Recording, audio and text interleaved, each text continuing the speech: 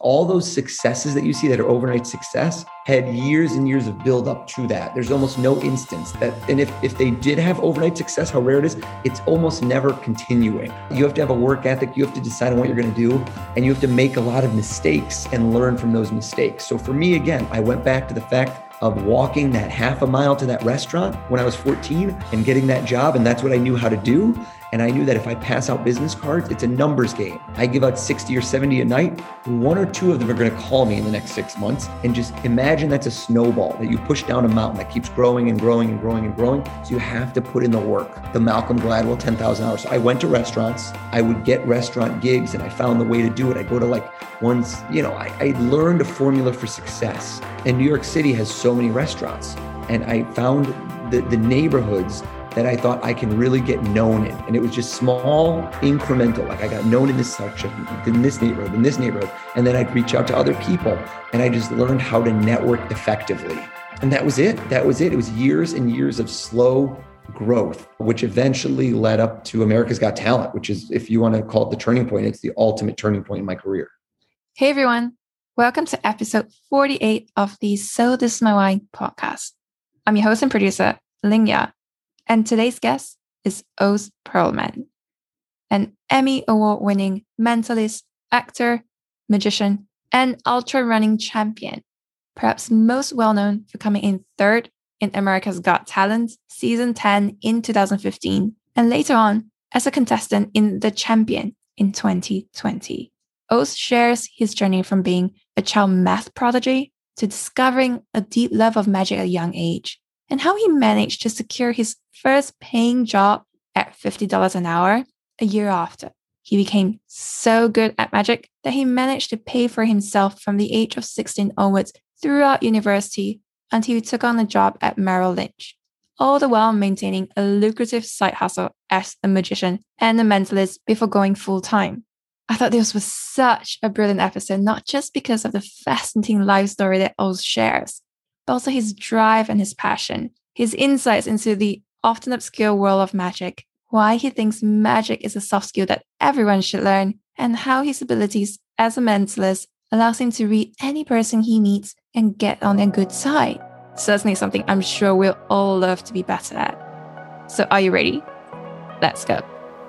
Welcome to the So This Is My Why podcast, where we talk to people about their whys and how they turn them into realities to inspire you to live your best life. And here's your host, Ling Ya. You were born in Israel until the age of 3 when you moved to Michigan. And as a child, you were something of a daydreaming child, but you also had this slightly obsessive, compulsive personality. So how did that translate in real life? What were your interests? That's definitely, thank you for having me on, Ling. I would say that's pretty close to the truth in terms of daydreaming. My mind was always all over the place. I think as a lot of kids do, and they're very imaginative, I would write little stories. I was very imaginative is the way I would describe it. And so I didn't really find my current passion, which is magic and mind reading and mentalism and the art of deception, if you will, until I was about 13. But even before then, anything that I got into, I got very, very laser focused on. I think that was one trait that has served me well in life to some degree. Also, sometimes it's not a good thing because you have blinders, but generally speaking, I get very, very into things. And I think the laser focus translated into math because you were something of a prodigy, weren't you? You got perfect 800 score in your SAT at the age of 12. Yeah, I was very good at math as a kid. I don't know why. It wasn't something that I loved. It was just something I was very good at and came naturally to me. So I embraced it, but I always had just a very mathematical mind. Even when I was younger, I would count everything. When we would go to a store, and you know how they have sales tax, or in some places VAT, and it's a percentage. Even as a very young child, 6 or 7, my challenge to myself was always, can I calculate it before they say it? If something was $12.40, I try and do the 9% in my head really quickly and know what it's going to add. And then I say the change before. It was almost like one of those Rain Man stunts, but I got very, very good at it, where my parents are just like, every time I would do it, they go, how are you getting this so fast? That was my challenge. That's incredible. So when you were age 13, you mentioned briefly, you fell in love with magic because you were on this trip to Bermuda for your bar mitzvah. Could you bring us into that moment, how you fell in love with it? So I was on a cruise, and they have entertainment on the cruise. Every night you go see a show, maybe it's dancing, maybe it's singing. One night they had a magician, And I bet I've seen magic before then, but it never really impacted me. It's kind of like you might have seen something, but it felt like I was seeing it for the first time. In my mind, it was the first time. And I was just blown away. There's no other way to describe it. It was kind of like a before and after this moment situation in my life. My dad convinced the guy. We saw him twice. So he had another show later in the week. And I'm pretty sure my dad can fact check this. My dad, I don't know if he bribed him. I don't know if he went up to him backstage and said, you got to get my kid on next time. But somehow I got on stage for the second show. And that really, really cemented the fact that this was something I was going to be obsessed with. Then the rest of the cruise, the bad part about a performer is that he's stuck on the same ship as us. So I was looking for this guy all over the cruise ship every day. I was just looking for him and I'd run into him and I ran into him twice and I drove him crazy. I'm like, show me another one, show me another trick. And now as a performer, I know he must have been biting his tongue to be like, kid, get away from me. But I just needed to see more. And I got home afterwards. I went to the library. That's what I normally did. I went to the library. I went to Borders bookstore, which is now bankrupt and doesn't exist. But at the time I went there, I had saved up all this money from my bar mitzvah as gifts. And I started spending it all on magic books. That's how I thought to learn. And then I went to a magic store and I met other magicians. And then I started learning from them and they have lectures where they have kind of a touring person who teaches you. And that's how I started learning and picking up the craft. I think one of the persons you met was your classmate in freshman English, Ryan Hertz. Yeah. And he... Yeah, wow. Really how did you know his name? It's amazing. mentalist. So Ryan sounds like he was really instrumental in your life. He introduced you to lots of people like Bruce Kessler as well. Yeah. It must have really helped you and opened your eyes to the world of magic. Yeah, unbelievably so. I think that in a lot of instances, until you see someone doing what you want to do, a mentor, if you will, or even a peer who's just more advanced than you, it jumps you to another level because suddenly you see someone doing it that you can emulate. So in the case of Ryan, which unbelievably, your homework was unbelievable, how you know that, but he had been a magician throughout, I think, middle school. And so everybody knew him. And then the high school we went to was 2 or 3 other middle schools combined. Do you see what I'm saying? So everybody came to a school and then you'd have to talk to him about this, but suddenly wasn't as much into magic. He wanted to more define himself as a musician. And so he got more into music and less into magic, but I was just starting as a magician and knowing that this kid was so famous as being a magician, I would pester him incessantly. I would go, show me another one. Oh my goodness, how do you do this? Can you teach me this? And he didn't really want to do magic anymore, but he was very helpful. And I think within our craft, there's a lot of people that just want to know the secrets. How did you do that? And once they learn the secret, they're not interested. It kind of spoils it. So you really have to go through jumping certain hoops to make sure that you're serious, that you have a real commitment to the art of magic before people will take you under their wing and start teaching you the secrets and see that you're really dedicated, that you're not just doing this as a quick hobby, but that it's really a passion that you will in turn keep the secrets from others. It is a very unique thing where a lot of the mystique is not knowing how it works, if that makes sense. If everybody knew how it worked, it wouldn't be as fun. It wouldn't be as entertaining. So with him, I had to learn. And then Bruce was somebody that was a mentor who was older than me, who was never a professional, but showed me all these different paths of new people to look at that were more modern. Kind of magic builds on the shoulders of giants. You learn stuff from people in the 1800s, the 1900s, and then the 2000s. And I learned about a guy named Paul Harris, who blew my mind as a kid, had all these different close-up tricks that were very unique and new and different. And yeah, I have to tell you, my teenage years were just obsessed with magic. What was it that drew you? Because if you want to be really good at this, you have to spend hours and hours just working with it by yourself in a room and just failing until you get it so perfect. And it's easy to just give up. So what was it that kept you going? I wonder, I wish I knew that. I wish I could answer that for myself. I think it's one of those things where I loved seeing reactions from people and I loved the craft of it. So when I say the craft, it's almost like if you were juggling, or it's almost like now I like to run. That's one of my big passions. So I think that things that are repeatable and that you can lose yourself in. You can literally sit there. And at the time, my folks had gotten divorced and kind of looking back was very, very traumatic. And I needed something to fill the void. And in a lot of instances, you can get in trouble, you can rebel, both of which I did to a degree as well. But I think that the magic was kind of the foundation, the structure and the backbone of me at the time of something that I could put my efforts into other than schoolwork and kind of release that pent up energy.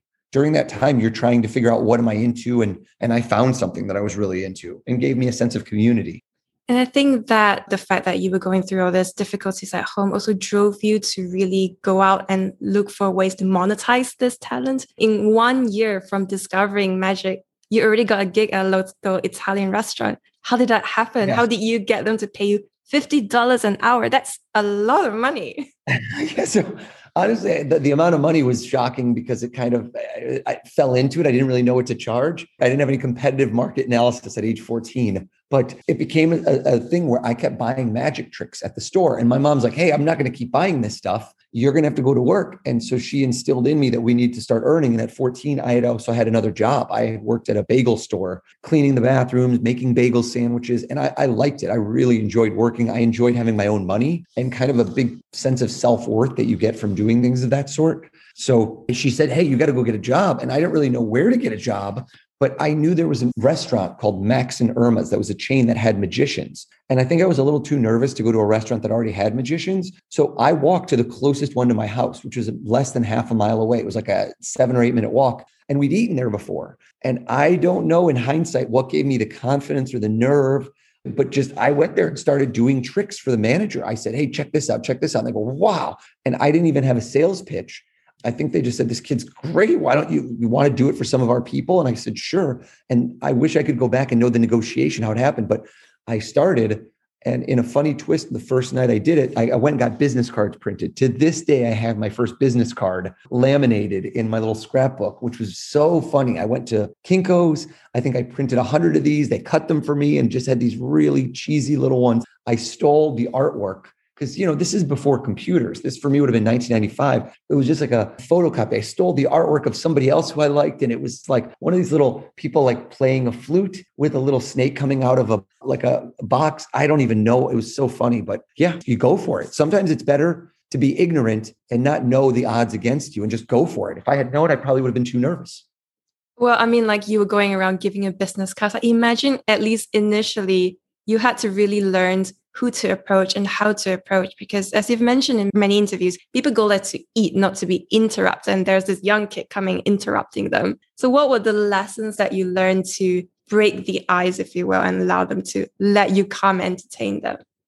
So I think certain lessons you learn, you iterate, right? It's the same way you do something, it goes wrong, you change again, you change little things incrementally and see what happens, and you internalize those. And from a young age, I started to internalize, I think, the main lessons of salespeople, which is you want to diffuse tension. You want to get people to like you, be comfortable around you, and also social dynamics. So when you learn very quickly, and it's an awkwardness that you feel in your bones when you walk up to a group that doesn't want you, right? You can feel it. Even a 2-year-old, like I have 3 kids, but they can feel, even in a playground, if somebody, as you approach, you learn their faces, you learn their body language. Like it's a subliminal level. You don't learn this in the top of your mind. You feel it in your body. So I started to learn, how do I approach a group in such a way that they want me? It's not even that I want them. How do I flip that around? Because imagine if you call somebody who, you would want, like, let's say you wanted to interview Oprah Winfrey, right? What if Oprah wanted to talk to you? It would be incredible. So how do you switch the dynamic?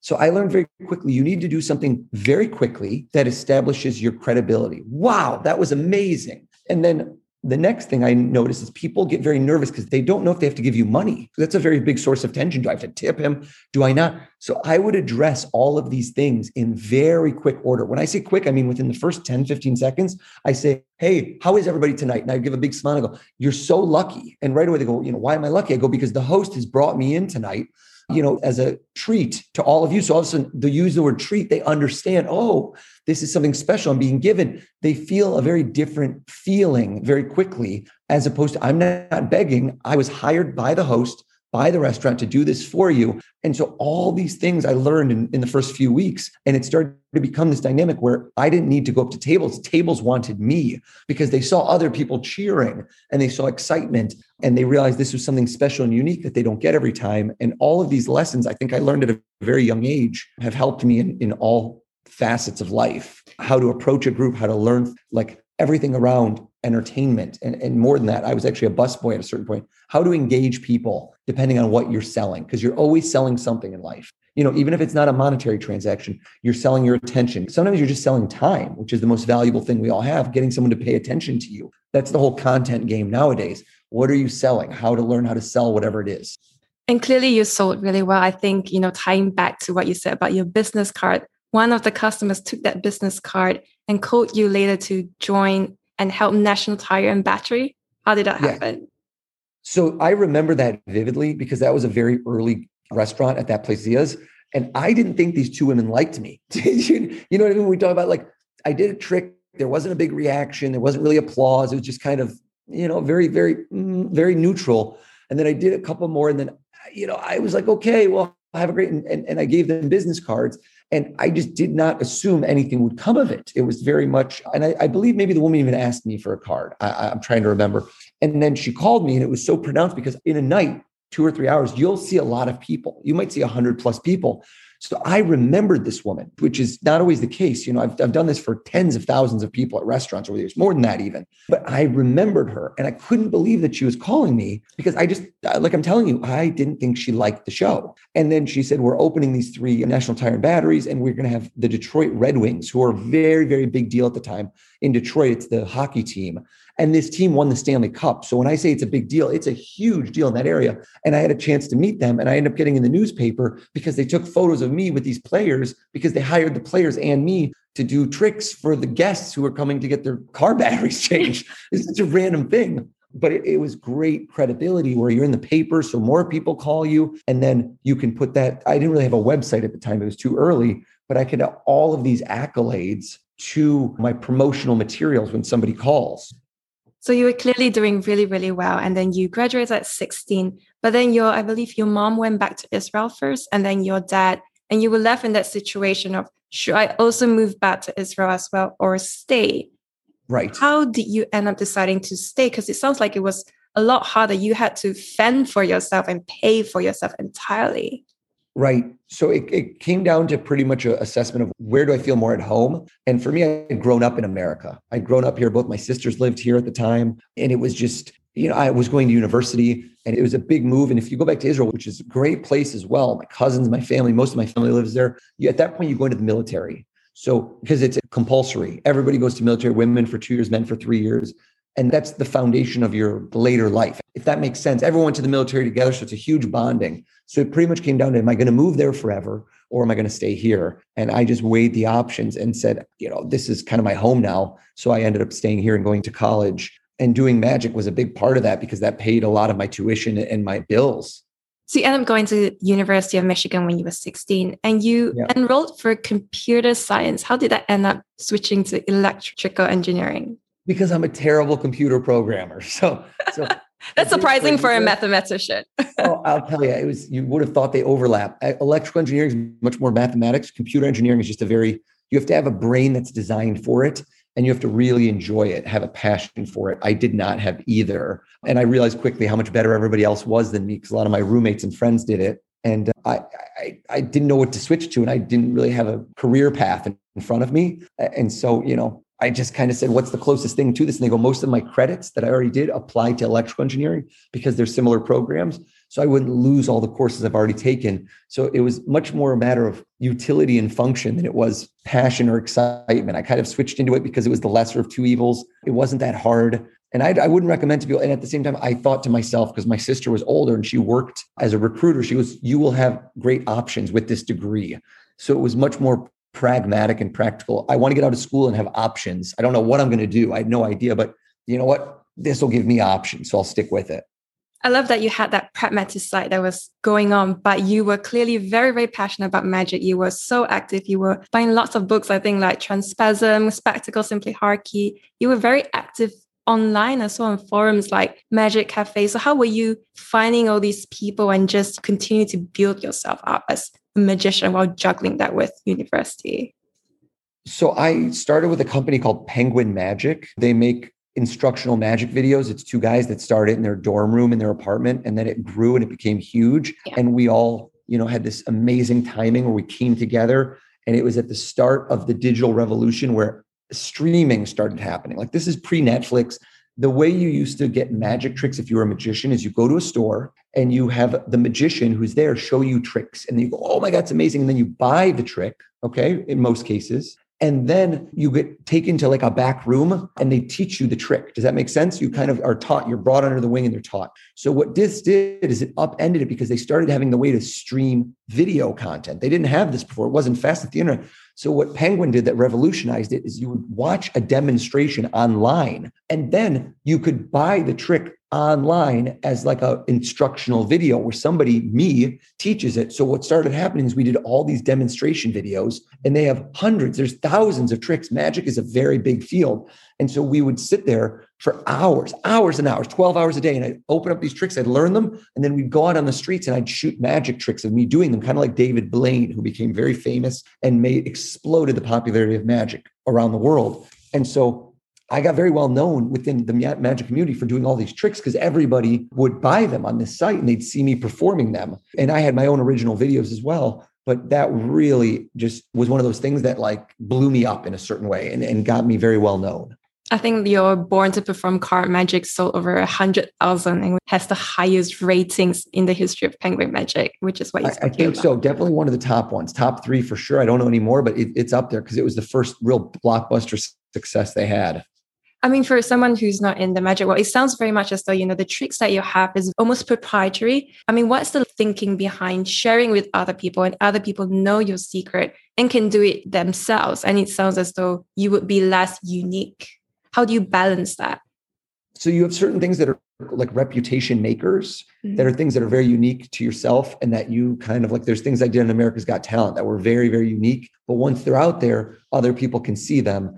It's different than comedians. Like in the world of comedy, stealing someone's joke is kind of career ending. It's very much in magic. We all build off of each other. There's an element where everyone is doing a version of everyone else's thing. It's frowned down upon to do it exactly the same.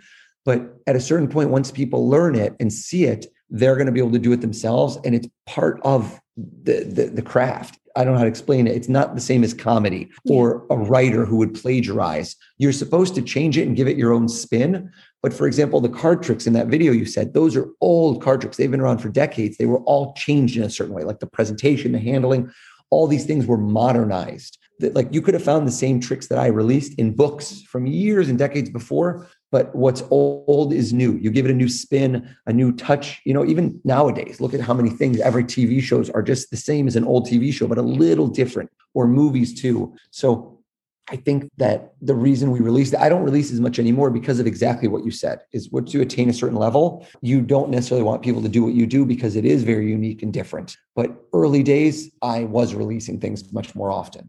That was the thing that intrigued me. There's so much out there that you can learn from other people. And they are obviously built on someone who's been doing it since the 18th century, for instance. I saw in one of the threads on those forums where they were basically saying, oh, if you want to figure out how this particular magician did it, you should go and buy their book or buy their product as opposed to just trying and figuring out how they did it without purchasing that thing. Is that something that is a part of the, I suppose, expectation in the community? I think it is, but again, it's one of those things where all the rules are gray and they're written by the people as they go. So people that are older, like every generation has their own. It's kind of like, you know what I mean? Before, it's kind of like when Napster came out 20 years ago and music changed, and now Spotify and streaming, and nobody even thinks about downloading. And kids that are now 15 or 16, they can't even imagine they have to download music and they have to buy CDs. Everything gets modernized. So at the time when I was doing the instant downloads, it was also very controversial. And now if you go on YouTube, there's videos that expose everything that are just, and a lot of them are very wrong, but people want those clicks. So some people will do it. And is it frowned down upon? Of course, it's looked down upon greatly. But honestly, for a lot of these things, what's the biggest commodity? It's time. And most people don't want to put time in, especially now that there's so much content online. It's impossible to consume it all. And every day, there's billions and billions of more hours created of anything you want. If you're into cooking, if you're into anything, pottery, juggling, running, any activity, fitness, there's so much being put out every day that your attention is the most prized item nowadays. Facebook, Google, Twitter, Instagram, like everybody wants your attention, your eyeballs. And so I think that if people are that into magic, any way they're getting it, ideally support it, support the creator and buy the thing. You're probably going to get better instruction from buying a video from the actual person than a YouTube video exposing it from somebody who barely knows how to do it. So yeah, I would tend to agree with that it's much better to buy the items than it is to pirate them or get them off YouTube. So you graduated, and how do you end up going to Merrill Lynch and into the Global Tech Services department? I had an internship. So the year before, I had interviewed and done kind of an internship where they come to your school. And I had a leg up on the competition. Whenever I did these interviews, think about my resume. my resume says professional magician Yes. for 7 years. People are like, first off, you're a little, how could you be 7 years? I'm like, I've been doing this since I was, 14 or 13. So I had that on my resume of almost, when I graduated college, 20. And then I always would throw this in. They go, what do you mean a professional magician? I always say, hey, at the end of the interview, if we have a couple of minutes, maybe I'll do something for you. And that's a very intriguing way to do it because now people are intrigued. Anytime somebody's intrigued, they're listening closer, right? Versus being bored. Think about if you've seen 100 other resumes, you're just going through the motions. You're a little bored. You're a person too, the person interviewing you. But now if you give them something where they're listening to you more closely during the interview, and now they're waiting for this moment of anticipation. And now at the end, I'm ready. I have boom, boom, boom, like 2 or 3 very, very strong tricks. And in some of these interviews, I felt bad for the people after me because I would eat into their time. My interview is 30 minutes, but at 27 minutes, I do a trick. They're like, oh my God, do another. And suddenly we go 8 minutes past and the next guy, they walk out and they're shaking my hand. They go, that was amazing. And the next person's like, what just happened in this interview? And when they get in there, they can't even pay attention. And they're like, how did he know this? How did he do this? And they're trying to like get themselves back to neutral. Right now, they're in a heightened state of emotion. And so honestly, I don't think I've ever had an interview that didn't lead to another interview because even if they didn't want me for the job, they want to see more magic tricks. I've done instructions throughout life where parents will have me teach their kids some tricks. And I tell them, I go that this is a soft social skill, meaning even if you never pursue this professionally, if you want to take a few months and really commit to learning a few of these types of tricks, it will give you a leg up in life anywhere. If you travel and you're not able to connect on the basis of language, right? Language is one of those things that can be, the language of amazement is universal. If you go somewhere and you can do 1 or 2 magic tricks, I don't even mean card tricks or anything advanced, just a couple easy tricks, you will watch people's faces light up that can't speak your language and they will help you. They will be nice to you. You will connect with them. I've done this all over the world. It's one of those things that connects you with everybody, young and old alike. So I've told people that, and same with interviews. It's a great way, competitive advantage, no matter what you end up doing in life. So what are some of the simple tricks that we can Google or YouTube later to add into our repertoire?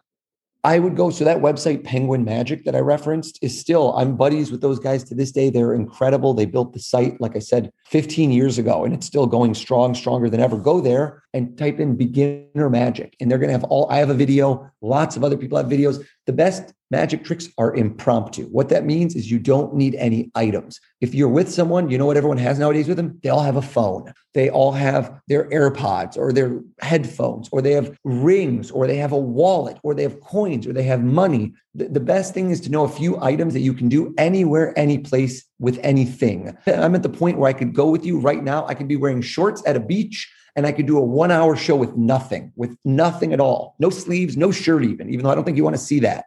But that's what you need to be prepared with. And if you're just an amateur, have 2 or 3 tricks, with money, with a phone, with cards or matches, someone's glasses. That's the best, to have things ready at a moment's notice. And clearly you were always ready as well at work, because I think you were the guy who used to stop employees from spending too much money. And you managed to still make them love you with your magic tricks. Yes. Were there any memorable incidences? There were so many people, would meet me and they'd be so mad because, the way the department was positioned was exactly that, red tape. In a lot of these companies, they have internal organizations to make sure that they don't spend too much money, right? Think of it as like an accountability office. So I had these people that were far smarter, far more senior than me, who I would tell them, hey, you want $3 million? We're giving you $1 million. He goes, I can't do it for $1 million. So they'd be all mad, but then we'd go out for drinks, a happy hour, and then I do all these tricks for them. And then they would, exactly like you said, it would take the sting out of it, where suddenly it's very hard to dislike somebody who's making you laugh or making you smile, right? It's a natural human emotion that people will generally like you more, even if they're mad at you for something else, if you can win them over.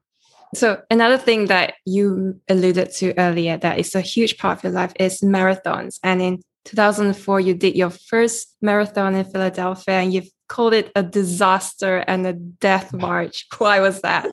So now that I've had worse races, I would dial that back and say that it was just not great, because I've had things that are much more along the lines of a death march. I wasn't prepared fully for what was involved. When I trained, I just did it similar to when you say magic. I didn't read any book or a playbook. I just kind of said, well, if I have to run 26 miles, I'm just going to run before that this many and see how it goes. And that's not really the best plan. But I finished. And there's something to be said for finishing because a lot of people don't finish. And I fell in love with it. So that's the next thing. I realized I can do better. This is a challenge. And then every one I did got better and better for quite a few years. And that really became my biggest passion. Whereas magic was more of my livelihood and something I still loved. But I'd go through peaks and valleys, like creative bursts, where sometimes it was more of work. Like when I was in college, when you were saying that, and I was doing it to support myself, it was much more of a work, of a job, which means you're not learning as much. You're not as creative. You're just doing it because you're good at it and it pays the bills. It's still much better than digging ditches. You know what I mean? I could have much worse jobs.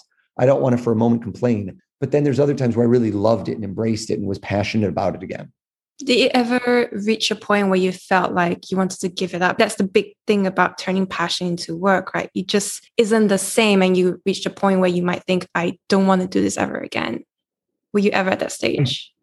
I don't know that I never wanted to do it again, but I definitely had moments where it became monotonous. Like when I was working at a lot of restaurants and I was doing it all the time, it was in means to an end. I was doing this because I need to earn money. I knew how to earn money this way. I had other businesses I was doing on the side. But at the time, if I didn't need to earn money, I think I wouldn't have been doing it as much, if that makes sense. I would have been seeking other interests or just having fun. You know, being in college, you kind of want that. A lot of my friends didn't have to have side jobs. They didn't have to be working 3-4 nights a week. I'm not arguing like that's great to have that, but I built a lot of resilience. If I didn't have that and I had parents supporting me, I might not be where I am today. You know what I mean? All those things come together to make you who you are. And generally, you need to be hungry to get successful. If you're not hungry, it's very hard to work those extra hours and to build up to that. But since then, no, I've always enjoyed it. I love the rush of entertaining. I love the feedback from an audience. Yeah. It's great. I mean, hunger is something I definitely detected just, doing the research and realizing you were always hustling and hustling. And in 2004, again, you launched this 9-month run, one-man off-Broadway show, Watch Magic. What was the inspiration behind that? You were like at the back of a yoga studio and you had teenagers who were ushers and you bootstrapped it. Like you attracted Ethan Hawke. He came and the New York Times said even... Blown away. I was blown away. So there's a guy named Mark Kwan. Big shout out to Mark, if he ever hears this. But Mark reached out to me through Penguin Magic. He was a fan and he realized that I lived in New York. And he, like I said, he was a fan of my videos. And he goes, why don't we put on a show? And again, it's people need to kind of like, you might have a match, but until you get the other surface to light it, people can give you that inspiration. I go, oh, yeah. And so I needed somebody, and his momentum and his energy bounced off me. And we found this yoga studio on like Craigslist. And it was just the craziest thing. And they weren't using it on certain dates. And we got it for next to nothing. And then again, we didn't really have it. I didn't know how to do a show. So we just made a show. Do you know what I mean? Like if you don't know how, you just invent it. We found these teenagers who would be the ushers for free because they loved magic. So they just wanted to see a show. And they were like, we'd love to see a show. And they thought we knew what we were doing, but we didn't know what we were doing. It's kind of like any startup. I don't know what I'm doing, so I'll invent it and hope it works. And then you fall into what works. And we started marketing it and it started making a little bit of money. And then we took that money and tried to kind of get publicity. And then publicity gets more publicity. And then you get Ethan Hawke there. So suddenly the New York Times comes in. Do you know what I mean? All of these things led to something else. When you start it, you don't know where it's going to go to. But it was very fun. It was a great learning lesson. If I were to watch the show again, I would cringe the whole time and hold my eyes and face. But for me at the time, at that age, it was great. It was a rush. And, having your own show in New York off Broadway that started getting real traction and selling out every week was amazing.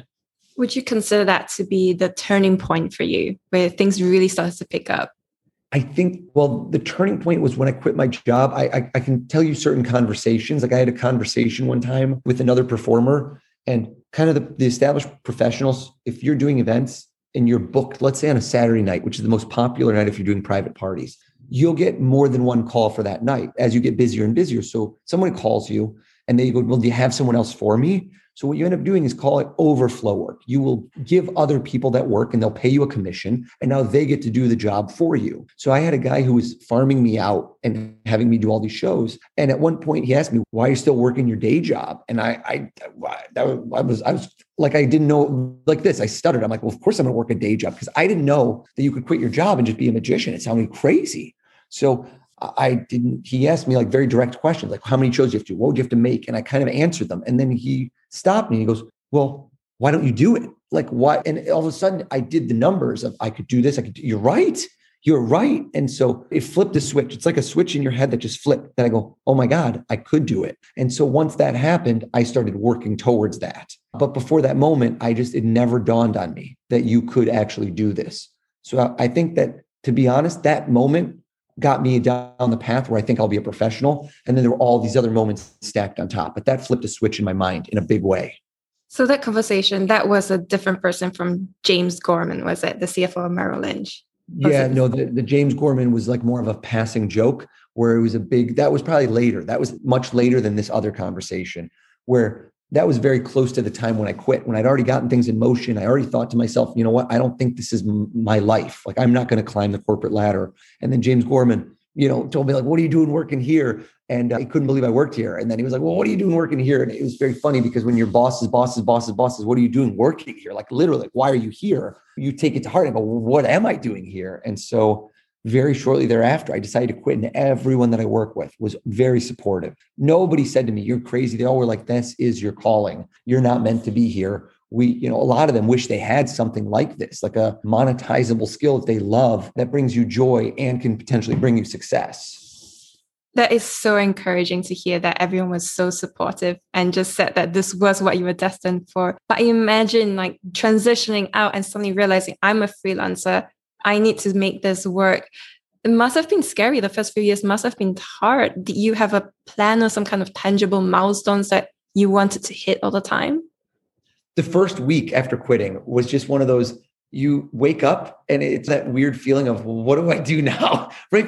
Because you don't have a boss. You don't have anything to do. There is no magic formula. Like, I always remember when I used to see people on TV and I'm like, oh, they got so lucky. And you go, there is no such thing. Nobody was just outside singing at a subway station. They go, you're great. I'm going to put you on a record and now you're going to be a star. That doesn't exist. All those successes that you see that are overnight success had years and years of build up to that. There's almost no instance that, and if they did have overnight success, how rare it is, it's almost never continuing. You have to have a work ethic. You have to decide on what you're going to do, and you have to make a lot of mistakes and learn from those mistakes. So for me, again, I went back to the fact of walking that half a mile to that restaurant when I was 14 and getting that job. And that's what I knew how to do. And I knew that if I pass out business cards, it's a numbers game. I give out 60 or 70 a night. One or two of them are going to call me in the next 6 months. And just imagine that's a snowball that you push down a mountain that keeps growing and growing and growing and growing. So you have to put in the work. The Malcolm Gladwell 10,000 hours. So I went to restaurants. I would get restaurant gigs and I found the way to do it. I go to like ones, I learned a formula for success. And New York City has so many restaurants. And I found the neighborhoods that I thought I can really get known in. And it was just small, incremental. Like, I got known in this section, in this neighborhood, And then I'd reach out to other people. And I just learned how to network effectively. And that was it. It was years and years of slow growth, which eventually led up to America's Got Talent, which is, if you want to call it the turning point, it's the ultimate turning point in my career. So that journey to get onto America's Talent was something that you tried the first time in 2012 and you didn't manage to get in, and you tried 3 years later. Why do you think the first time didn't quite work out? Bad luck, bad timing. If anything, I would have said that I probably wasn't ready yet. I think that I wasn't ready. Like, I bet I improved tremendously in 3 years and just came in there with a different energy. So much of life is luck. Like, nailing an audition is how you feel in the moment. The first time I went, I was much more nervous. The setup wasn't right for me. It just the way it ended up happening just wasn't set up for me correctly in the room. So I didn't have a very good chance. I didn't have any spectators, so it didn't really look good. And then the second time I came back, I didn't really care. To be honest, I had no pressure. I said, if this doesn't go well, I don't care. And when you go in there, there's a lot of freedom in going into something when you don't think it's going to work, because you give off this atmosphere, this attitude of I don't care. And when you do that, you end up doing better. You're less nervous. What was it like having to go through 6 rounds and every week you only had a couple of days to come up with something new, bigger and better? How did you come up with those original ideas? Just so intense. I had a kind of a few people that I would brainstorm off of, but there's nothing like a deadline where somebody says, hey, you're going to be on national TV live in a week, and you have another 2 days to figure something out.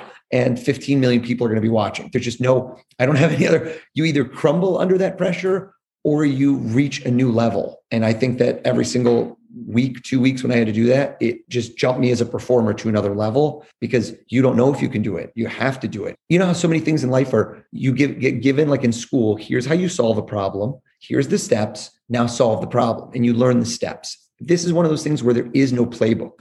And so you have to create the playbook as you go. And I think that learning how to think of solving problems in that way gives you kind of an experience that you will use forever. To this day, if somebody says, you're going to do this thing, can you do it? Yes. I answer yes all the time. And then I just find a way afterwards. And I think there's a lot of power in saying yes to things.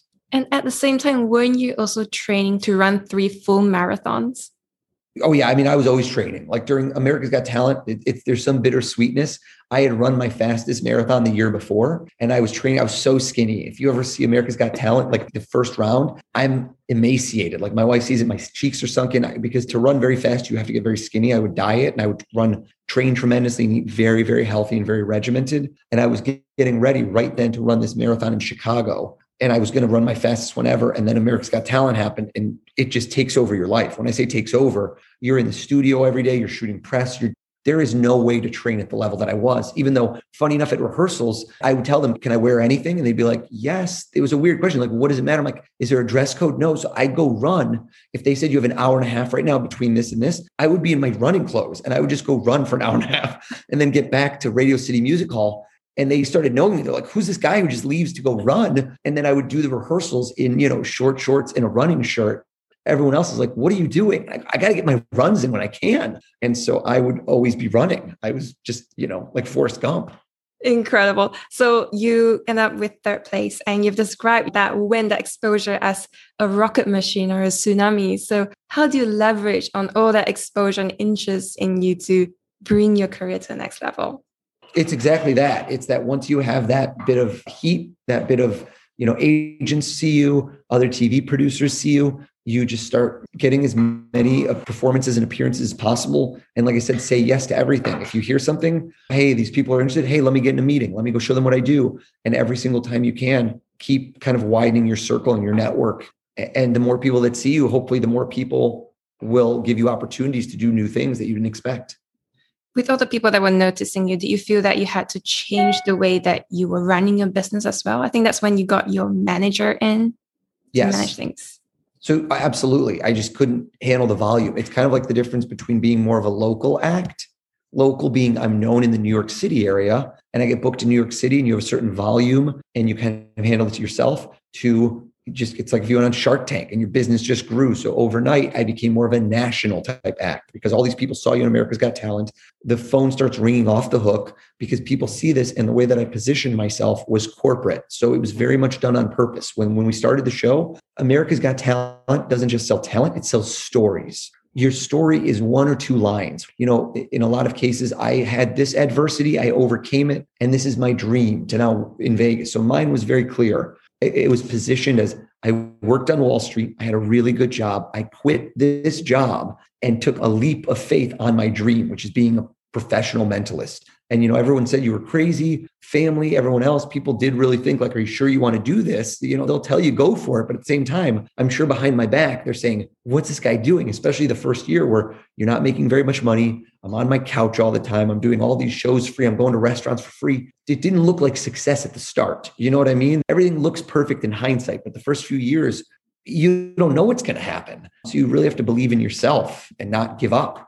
So I want to jump to now. And obviously we've gone through COVID and a lot of what you do is in person, seeing how people react so you can read their minds. How has it been like transitioning such that you are doing, as I understand, a lot of virtual events and it's been very, very successful? It's been successful beyond my wildest dreams. If you dial back from now to March of 2020, when the world was melting down, my last flight was on March 12th. I'll never forget it, before the pandemic hit. And I just thought there's no way we're going to do shows on Zoom. Like, who wants that? You can't believe that people would want to do it. And the first few were so brutal because it's a new art form. It's a new medium. You have to learn. You can't take what you used to do and pretend you just do it on a computer screen. You have to learn what works, what doesn't work, how you create that engagement, because everything about what I do is creating memories, is having that feeling of wonder, but also feeling connected to the audience around you. And so learning how to do that over time, I started to realize normally I have to fly to a place to do a show or drive to a place. And I can only do it for the people that are present. What's crazy about Zoom is now you've opened up the world. I do shows all over the world. 6 continents I've performed on at this point. And you can do a show at 1 a.m. for, Kuala Lumpur in Singapore. And then I could be doing a show at 9 a.m. for London and Barcelona. It's wild. So it's expanded the reach. And it's also made it so that you can do so many more of them in a day. I can do 3, 4, 5, 6 shows in a day because I don't have to go anywhere. I don't have to be there. I just have to go in my studio, turn on the computer and all my lights. And, that's it. It's wild. There's parts of it that I'm going to miss when this is done. I hope some of it sticks around. It will never compare to live. The energy of a live room is always going to be better, but the work-life balance of family and seeing them every day and being home 10 minutes after I finish a show is incredible. Fantastic. Well, thank you so much, Els, for your time. So I normally love to wrap up all my interviews with these questions. The first one is, do you feel like you have found your why? I think so. You know what? I can't end this without at least doing one fun thing for you. So I want to try your why for a moment. So much of our why is the things that go beyond our work, right? Like you decided to create this podcast to explore other people, to put this content out in the world so that people can, gravitate towards it and hear interesting stories about interesting people and what made them tick and do their thing. Tell me, I'd love to know, name 3 of your passions outside of your podcast. Gosh, travel, hiking, just doing something that's wildly different. So let's jump into that. The first one you said is travel. Do you have anything to write on there? Do you have a pad of paper or a pen? Yeah. So I want you to imagine this, okay? Because some of us are creatures of comfort. There's places that I love to go over and over because I know what it's going to be. I know that I'm going to have this food and this experience and this language. Here's what I want you to do. I want you to close your eyes right now in the moment and think of a place you've been to before, okay? And I want to be clear, right now at this moment, you could be thinking of anywhere, right? This is anywhere that you have been to before. This is not set up. This is not staged. At this moment, you're being impulsive. You're thinking of anywhere. Have you got a place in mind? Yes. You've been to this place before. Is that right? Yes. And now open your eyes. Now, here's why I don't like this type of question, because you did your research on me. What if I've done my research on you? The past is knowable. The past is out there. But the future is unknowable. That's what I'm intrigued by. So I want you to change, get rid of that place. I want you to think of the number one place that you would love to go that you've never been to, right? I like to call it the bug. This is much better because this you've never been to before. Okay. Can you picture that place as if you were looking at a map of the world and as if you had found it right there? Can you picture that place right now for me? Imagine what that place is. And I don't want to see it, but write it down on the piece of paper. So we know it's the number one place.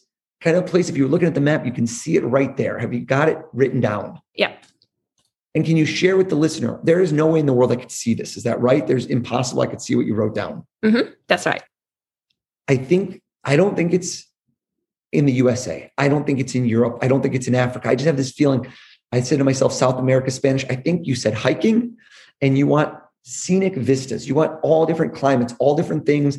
And I don't know if there's any family connection, but it's a country. Is it a country? I think it's a country, not a city. Am I right? Is it a country? It's a country. And it starts with the letter M, Mongolia. You were thinking of Mongolia, weren't you? Yes, I was. Show us the paper. I don't know if you're on video. I can't see the video, but it's on video. Show that it is Mongolia. That's right. It is Mongolia. You are absolutely correct. Your question. That's the piece I want to give you for your why. In terms of my why, I've definitely found my why. I think that my why is my family, my wife, my dog, getting to be with them. And then obviously running is a big one. And just my passion is my career, that every single time I get to do a show, if it goes well, if it doesn't go well, I love the rush of performing. I love the rush of seeing the audience's face and quite frankly, giving someone a memory that I hope that they're going to cherish for a long time. That's going to stay with them. I don't care if people figure the trick out. I don't care, if certain parts don't go great. Like I love the fact that it will be remembered. There's something about the fact that somebody who takes this with them, my worst fear is that I'm forgotten. That at the end of the thing, it's like a movie that you watch with popcorn. You said, oh, I forgot what happened a week later. Good or bad, as long as it's intriguing and it stays with somebody, I feel like I've accomplished my goal. So do you feel that that is your legacy? What kind of legacy do you want to leave behind? Well, I think my biggest legacy, I hope, will just be family related, is like having kids that are well-educated, well-adjusted, good people. In terms of my career, my profession, I think that I would like to leave just audiences that remembered me, that really liked it within the actual mentalism community. People will remember some of the incredible things I've done and some of the creations, and pass the torch to the next people that are going to kind of do great work. And I love to see what the new young generation of like performers does that's even bigger than what we've done. What do you think are the most important qualities a successful person would have? I think determination and persistence. I think persistence is the big one. You hear about all entrepreneurs is to not give up. And it's very easy to give up. It really is at certain points. I look back and there's all these little forks in the road where I could have given up and I could have easily gone to another path that's easier. And then exploit timing. Because if I had a family younger and I needed money, and it's very easy to talk about this stuff when you're able to pay your bills. But if you're not putting a roof over your head and putting food on the table, that's a very different story. So take a chance and take chances that make sense at the time. Don't do it recklessly, but don't be scared. Like little milestones can lead to big milestones. And you see it time and again with entrepreneurs, performers, artists, everybody is find your passion. And sometimes it takes a really long time to find it, but then try to build towards it and be smart about the way you do it. And obviously, I mean, you have such an interesting story. You have such an interesting career. If people want to learn more about what you're doing, support you, watch your shows, where can they go? I mean, all social channels are going to be the big ones. Mine is Oz the Mentalist. It looks like Oz, like the Wizard of. It's an unusual pronunciation, but so it's OZ the Mentalist. You'll find me on Instagram is my biggest one, YouTube channel, all my TV appearances, Facebook. And then my website is ozperlman.com, OZPEARLMAN.com. And that's where you can find out news about my next shows, my virtual shows, or my touring shows all over the world. Knock on wood, COVID will be done with soon enough. Or if you're hearing this in the future, hopefully it'll be a distant memory and we'll be back to live performances. Fantastic. And I'll add all of that in the show notes as well so people can go. Is there anything else you'd like to share that we haven't covered so far? No, I want to thank you so much. I want to commend you. Keep going. I see all the guests you've had, some very interesting ones so far, and just keep at it. This is one of those games where you grow slowly and surely. Like podcasts, people share them. And I love listening to podcasts when I'm running. It's kind of an absolute joy. So I've enjoyed them as well. Yeah, I hear that you love hardcore history, which is really, really long. Perfect for your runs. I've gone through a lot of hardcore histories. WTF with Mark Maron. There's so many good ones. Lewis House, School of Greatness. I've been on that one. He's a good friend. He's got a great one similar to yours where he kind of digs into successful people. Yes. And I love hearing just how people tick. I was just with Tony Robbins recently, another guy who just really has taken and distilled success from people and learned what can you find, what can you learn from all these people that you look up to. And they're just people. End of the day, all these people are just people that have done steps to get to where they are. There's no magic formula. And that was the end of episode 48. The show notes and transcript can be found at sothisismywhy.com/48. Alongside a link to subscribe to this podcast weekly newsletter. And stay tuned for next Sunday, because we'll be meeting the son of Tun H.S. Lee, Malaysia's first finance minister, and also one of the founders of Malaysia's largest law firms, who also witnessed the very founding of the Malaysian legal system we know today. It's a fantastic journey into Malaysian history that you probably don't want to miss out on. So see you next Sunday.